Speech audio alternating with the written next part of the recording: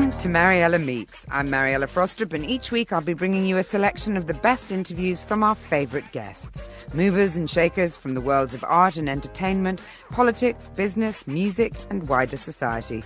To discuss everything from their latest endeavours to career highlights and early beginnings. Intimate, in-depth talk with pioneering talents and fascinating folk, discussing the stuff that matters to them and how they scaled the slippery slopes of success.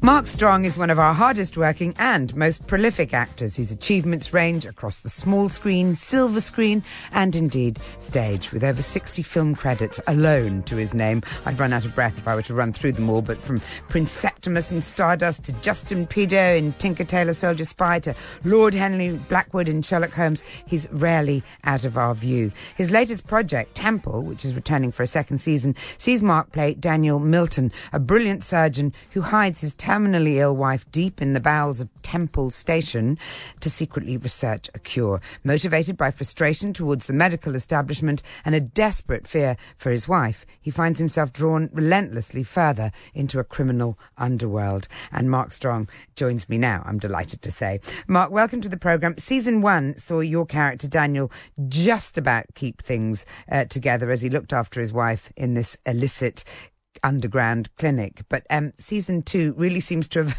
cranked up the pressure on him. I have to say I was consumed with angst for his predicament watching the first episode. Tell me a little bit more about what we can expect from this series. The joy of doing season 2 was the fact that we could take it wherever we wanted, because season 1 we had the template of the original Norwegian series, which was fascinating and different and unusual and quirky, and that was what we saw in it. We didn't copy it. We adapted the first season, so it was pretty much our own work based on the characters we inherited. But the second season, what's great about it is really all our own work. We put a writers' room together and we decided that we were going to take Daniel, who ends up spinning plates for the whole of the first season, trying to kind of accommodate what's happening to his wife and how he's going to cope.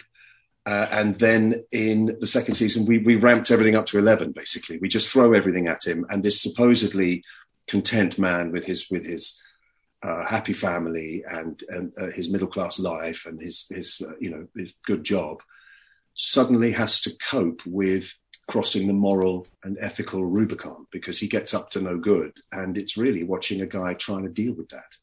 You mentioned the original Norwegian series, which I think you and your partner who's produced it, Lisa Marshall, you mentioned the Norwegian series that it was originally based on. And I think that you two sort of were sitting watching it and thought, this is brilliant, we have to do it. What was it that appealed to you about the original? That it was so unique. We'd never seen anything set underground like that, let alone the concept of a man who's trying to save his dying wife by doing illegal surgery in order to take care of her. And the whole underground element was really interesting. So we were looking for something that was unusual, because obviously she'd been making her programs, I'd been doing mine, and then we decided that we wanted to work together, and we just thought it would fit perfectly. You mentioned, again, the underground element, and I think Transport for London allowed you to shoot in the disused Aldwych tube station, which doubles for your station Temple. What was that experience like? How did you manage to persuade them for a start? But secondly, it really does lend an even sort of greater darkness to the scenario. It was very difficult. It's not easy to film underground. As you can imagine, there are an incredible number of protocols and very, very stringent safety regulations in place for anybody going underground. And obviously, there is a department that deals with anybody who wants to poke around down there.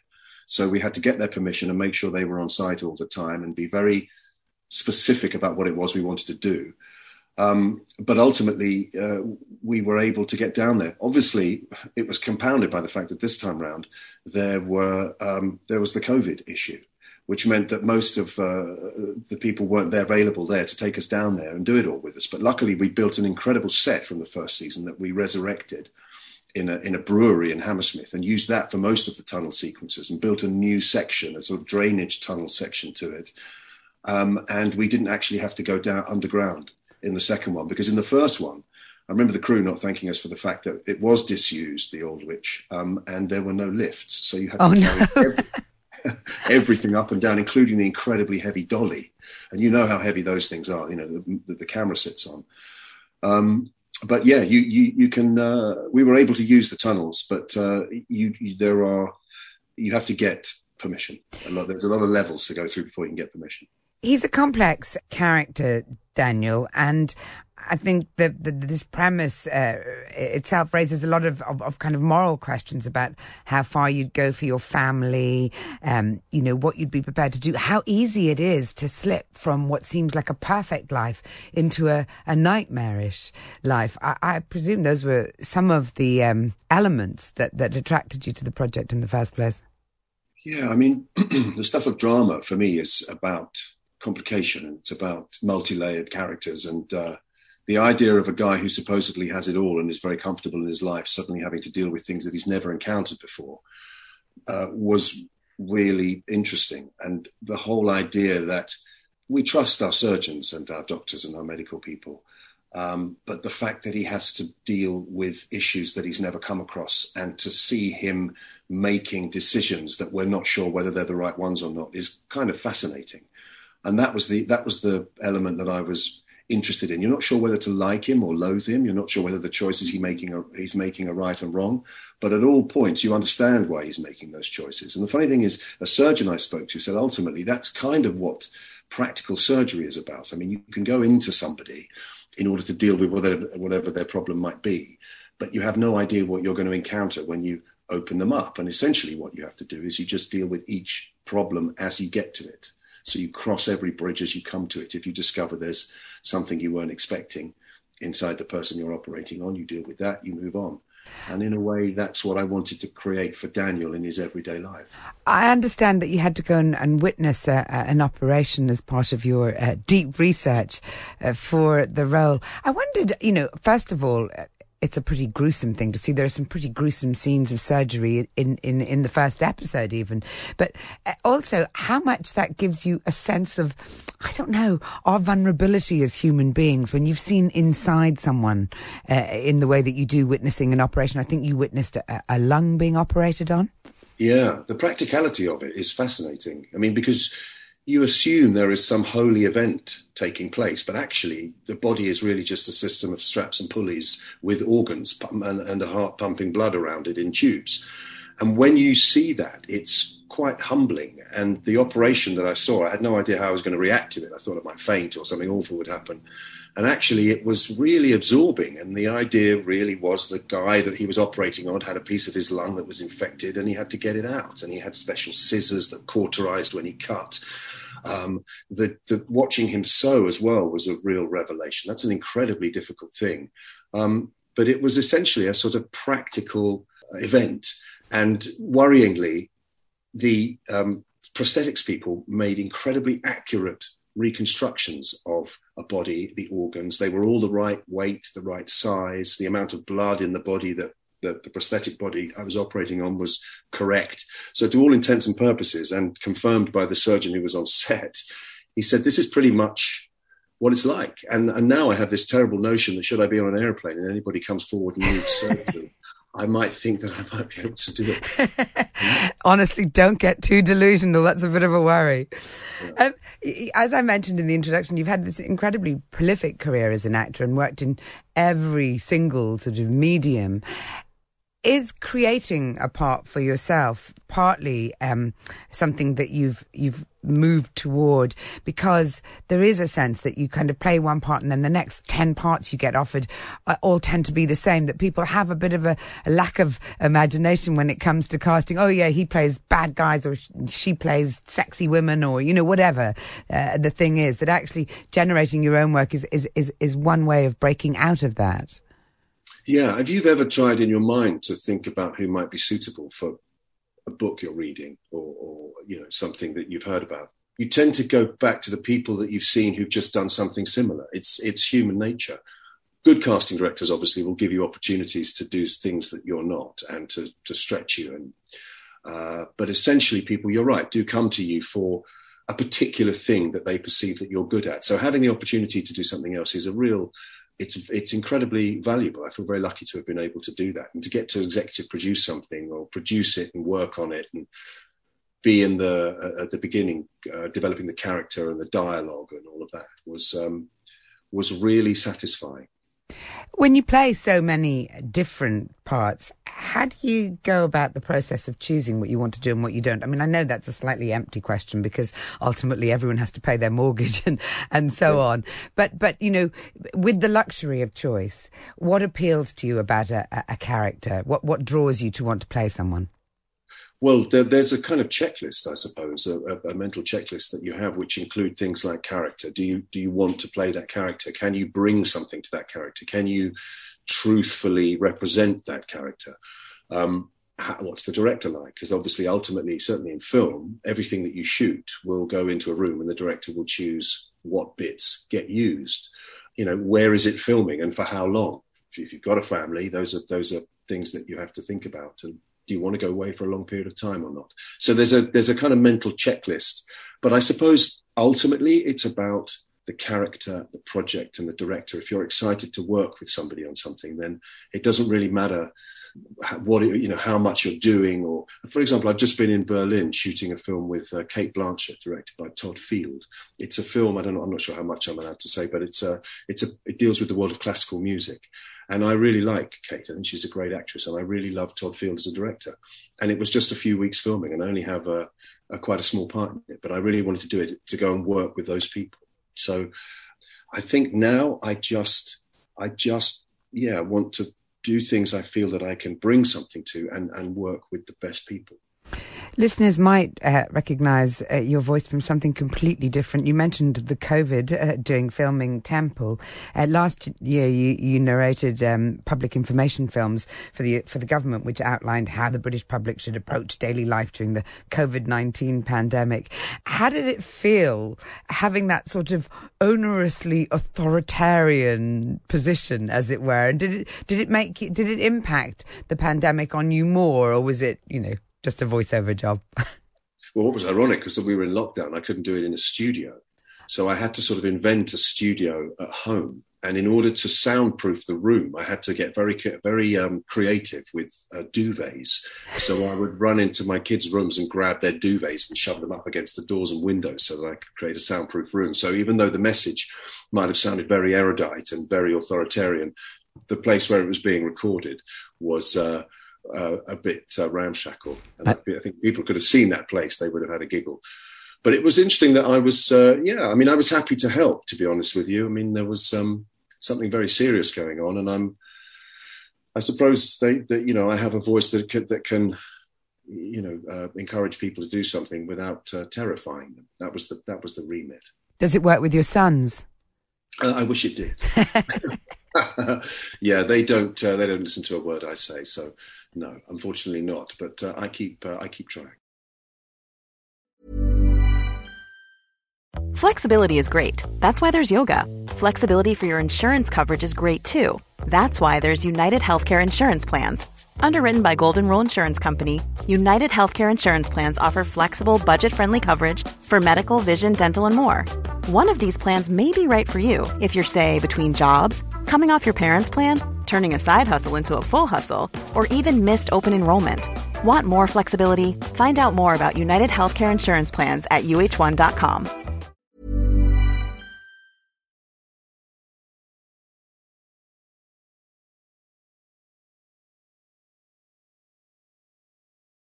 Mark, can we talk a little bit about your early days? Because I wondered, first of all, what it was that had encouraged you to want to embrace acting as a career. I know you had a kind of difficult childhood insofar as you were institutionalized from an early age as a result of your mum being a single parent and having to go away to work and things. How much did that make you start playing a character from early on? I've always wondered why I ended up down this path, because I don't have any family in the industry and I didn't know anybody who was an actor, and everybody that I ever saw on stage, my mother used to take me to stage productions when I was very young. And obviously I used to watch the movies, and those people lived in a completely different world to me. I didn't realize that they were in the same world as me. So I didn't have any kind of desire to do it when I was younger. And I just think the day that I realized I found it really interesting and got the bug, I realized it was because I I just enjoyed putting myself in someone else's shoes. And I think that was born of the fact that I didn't have any blueprint growing up in terms of a family structure because, my dad wasn't around. I don't have any siblings. There was no one telling me what I should do or how I should be. I literally had to kind of look at the world. I felt a little bit of an outsider, but I was very comfortable looking at the world and deciding which bits of it I liked and which bits I didn't, and who I liked and who I didn't, and how one should behave. And I think that analysis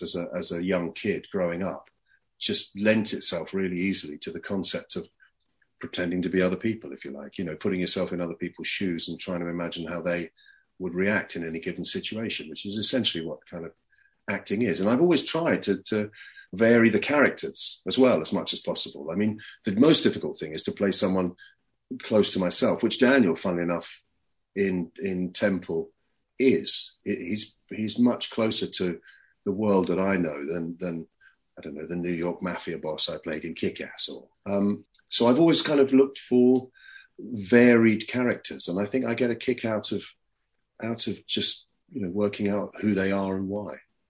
I know that your dad was a sort of absent figure pretty much through your childhood, through your life, and you said an incredibly poignant thing in an interview in the past where you said that the two of you had one thing in common, which was that you clearly didn't have a strong need to have the other in your life, and that's a really painful thing for a child to feel. I mean, to feel an adult's abandoned them like that. How do you think that that's impacted on how you've dealt with life?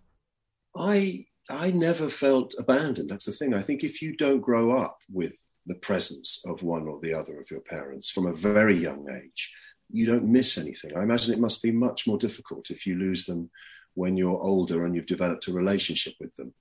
So I never felt like I was missing out. And actually, it made the bond with my mother stronger. She was a single mother bringing me up on her own. So I never felt any loss. In fact, the opposite, if I'm honest. I felt liberated. I felt like I could choose whatever path I wanted. I could hang out with whoever I wanted. I had no authoritarian figure or as I said, sibling sort of rivalry dictating how I should behave or what I should choose to be in life. And a proper family structure, I think, which is what I have now, and hopefully my boys are benefiting from it, is obviously the desirable thing. But it didn't really cause me many problems at all, to be honest with you. And I think that, as I said at the beginning, it's because my father wasn't around from such a very young age. And I only surmise that he, presumably he knows where I am, and but he's happy in his life. And because it happened such a long time ago, we've both led completely separate lives. It might be quite odd now to try and connect. It's interesting, though, isn't it, how much, if you've had a childhood with its challenges like that, how much you want to create normality, a really sort of settled home life yourself, how that sort of cements in you. I know that was certainly the case with me. So one's clearly making a decision going, that I want to do better than that, or I want to do differently.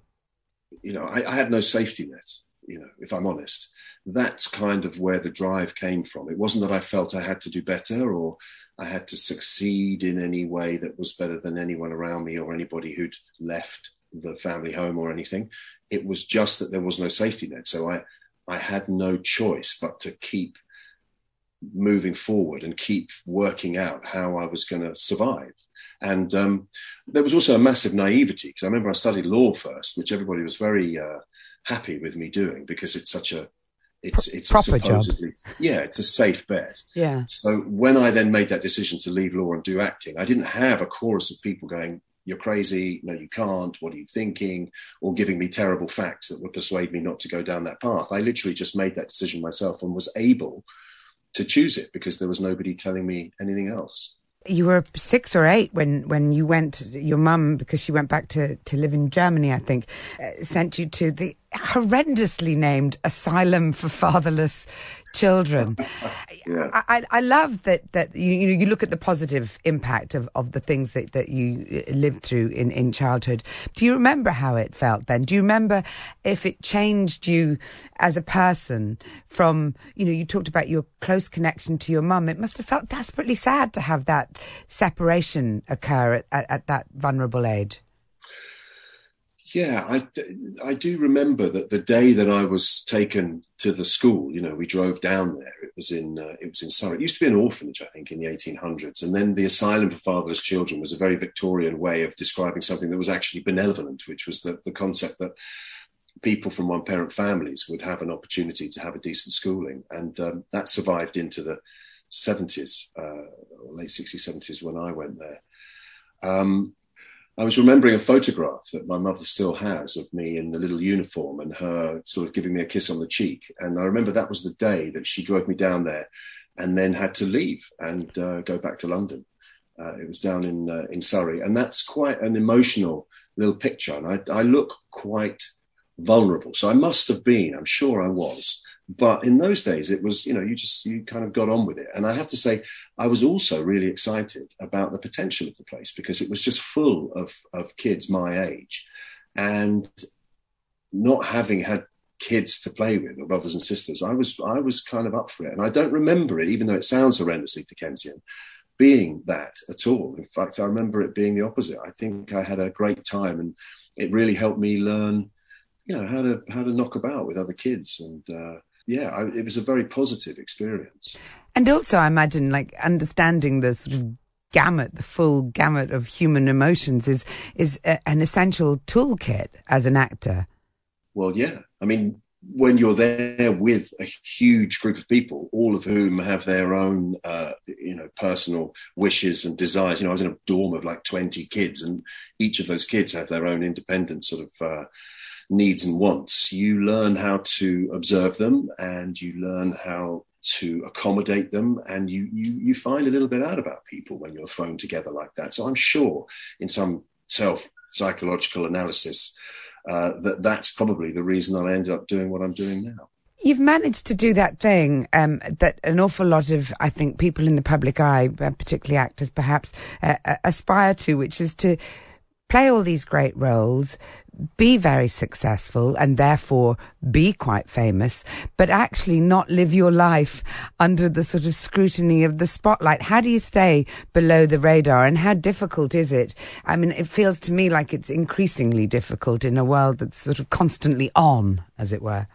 Yeah, and the advent of social media has changed things enormously. I don't really know. I think I've just always stuck to the notion that for me, what's important is the work, genuinely. I mean, when I originally got the bug, I spent 10 years doing stage plays, never really considering that I would get in front of a camera. And then I did some television and then realised that the movies were also there. And I just really drifted between all three different disciplines because I found each of them fascinating in their own way. But at root, all of it was about becoming a better actor, finding the right projects, getting the satisfaction of working on something that moves people and that has some kind of import, whatever that may be. So the creative element was really the most important thing. The least important thing was whether it brought me any recognition or fame.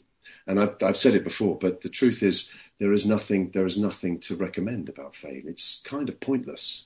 It doesn't really achieve what people think it's going to achieve. And in fact, most people, once they encounter it, try as hard as they can to hide from it, to get away from it, Yet it's ironic that so many kids grow up now thinking that it is the ultimate ambition.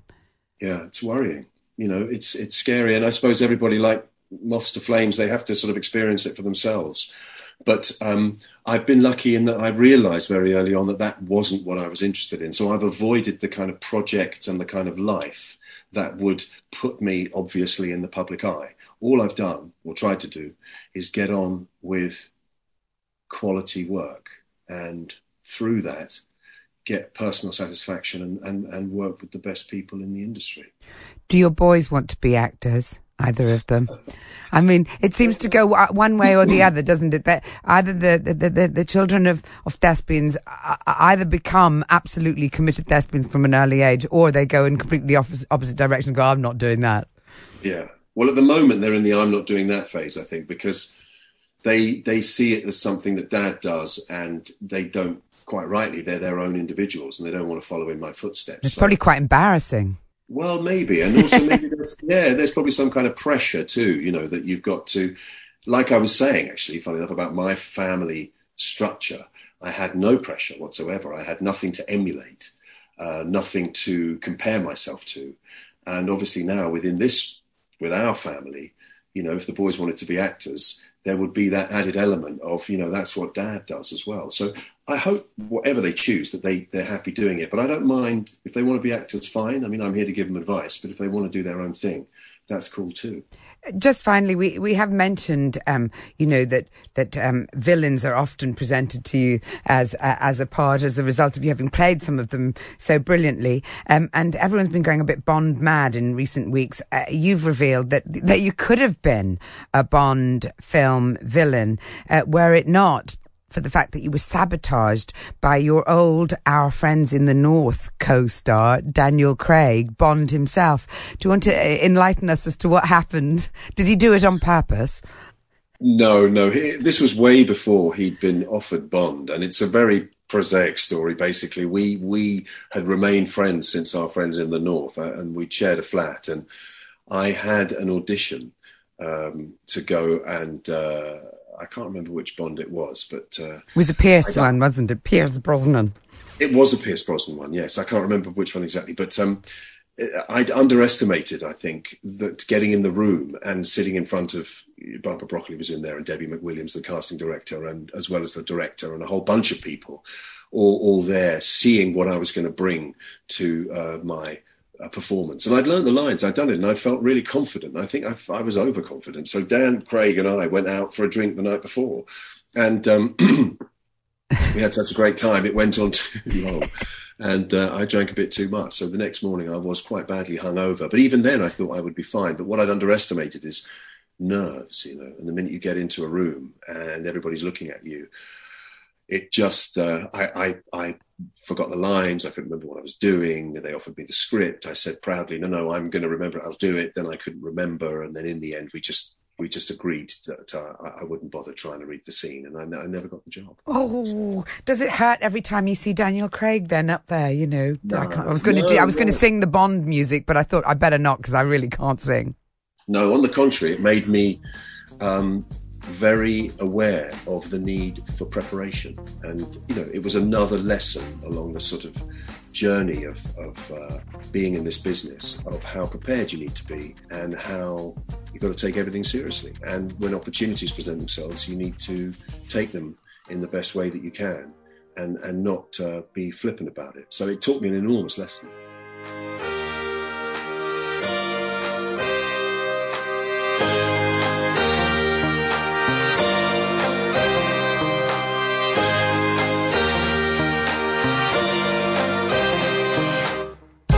Thanks for listening to Mariella Meets with me, Mariella Frostrup. There'll be more from the podcast next week, so make sure to download the free Times Radio app to never miss an episode. And don't forget, you can catch the live edition of my programme every Monday to Thursday, 1 till 4 on Times Radio. Catch you next time.